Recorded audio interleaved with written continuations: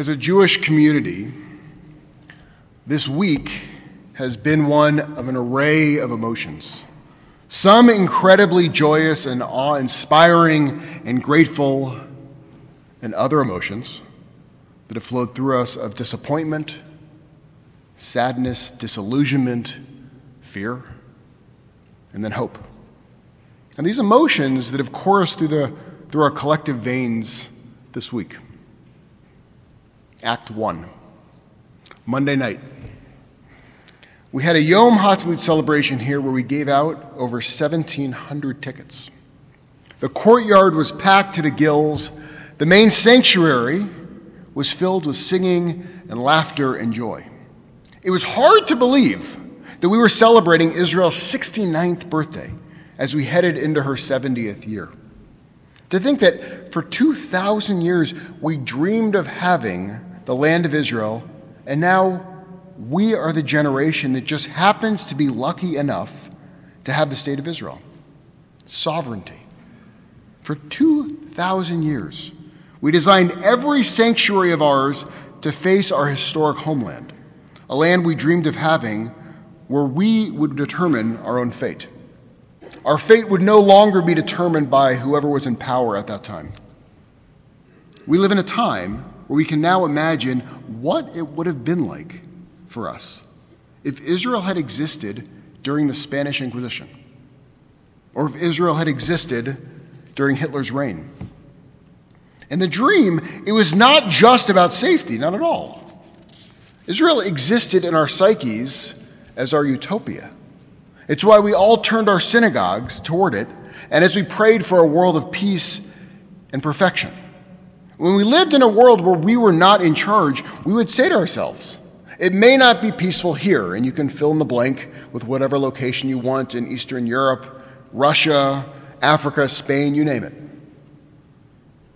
It may not be peaceful here, but in Yerushalayim, it's peaceful. There may be homeless people here, but when we live in Jerusalem, there'll be no homelessness. There may be racism and xenophobia here, but in Israel, there will be none. This is what we dreamt. And then came the miraculous day of 1948, that we declared independence.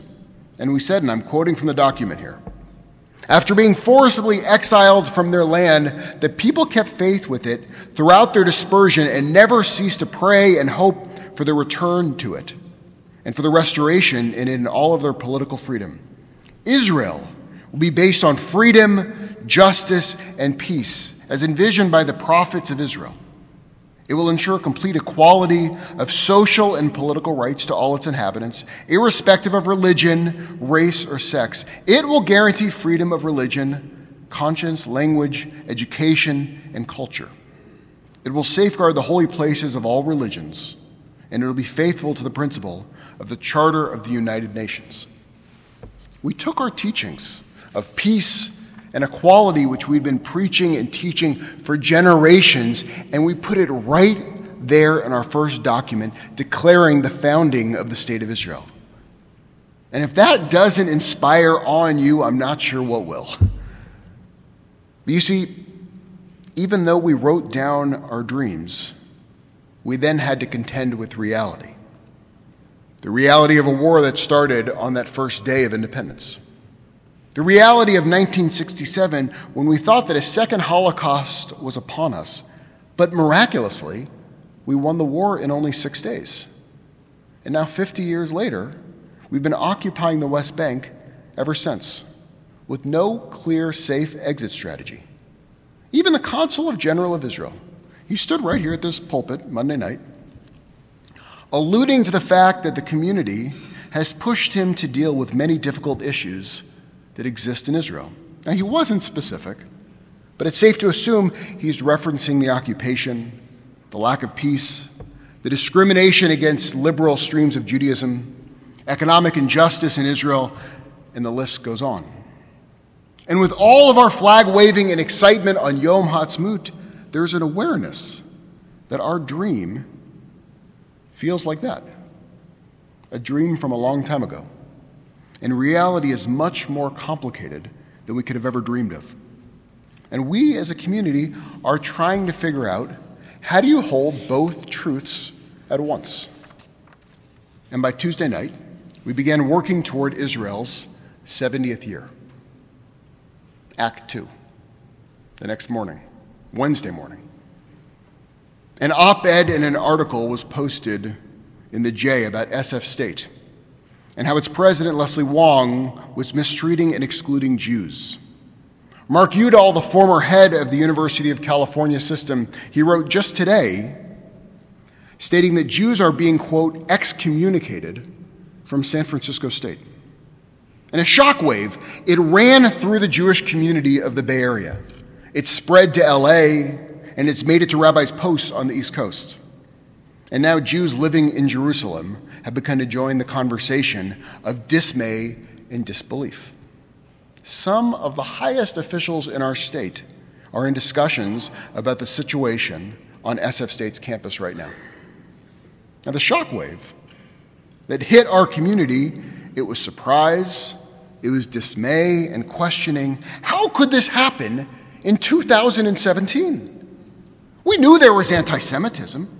We knew that there were radical students, but the president of our local university, in the city that we helped build, is either being caught in the sin of omission or commission or both. The feelings of exasperation, sadness, anger, and shock that our dream of who we are in America, and even more so who we are in San Francisco, we felt a profound dissonance between our dreams and our reality. How could this be? Because this is not what we dreamed of.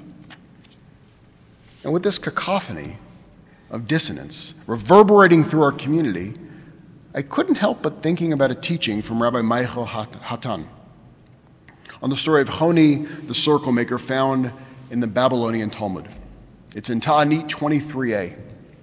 And it starts off with Rabbi Yochanan saying that the righteous man, Honi the circle maker, he was troubled throughout his entire life concerning the meaning of the verse, when the Lord brought back those that returned to Zion, we were like dreamers.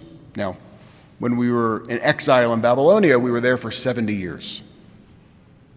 So he asked, is it possible for 70 years to be like a dream? How could anyone sleep for 70 years? So then one day, Honi, he's journeying along the road, and he sees a man planting a carob tree. And he asks him, how long does it take for that carob tree to produce fruit? The man says, oh, it takes 70 years. He says, well, you're not going to be around in 70 years. He goes, well, look, there's carob trees right here. My grandfather, he planted them for me. I'm planting them for my grandchild. And then Honi gets tired. He schluffs. He takes a nap. And he schluffs for 70 years. And he wakes up, and he sees these little saplings are now full-grown carob trees. And he says to this man standing there, he goes, are you the one who planted these trees? He goes, no, my grandfather did.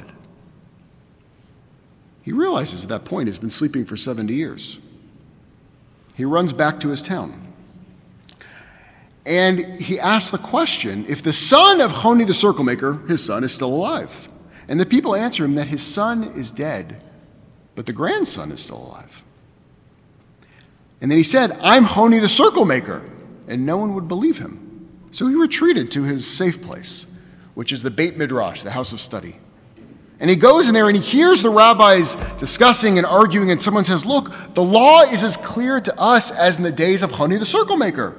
For whenever he came to the Beit Midrash, he would settle for the scholars. Now, Honi's excited. They remember his name. And he goes, it's me, I'm Honi. And they don't believe him. They don't give him any respect, and they think the guy's a liar. At this point, he's devastated. It hurts him deep inside. And he no longer prays about dreaming, but he prays for death. And he dies. And that's how the story ends. Rabbi Michael Hatani points out that Honi has returned to the world that he no longer belongs.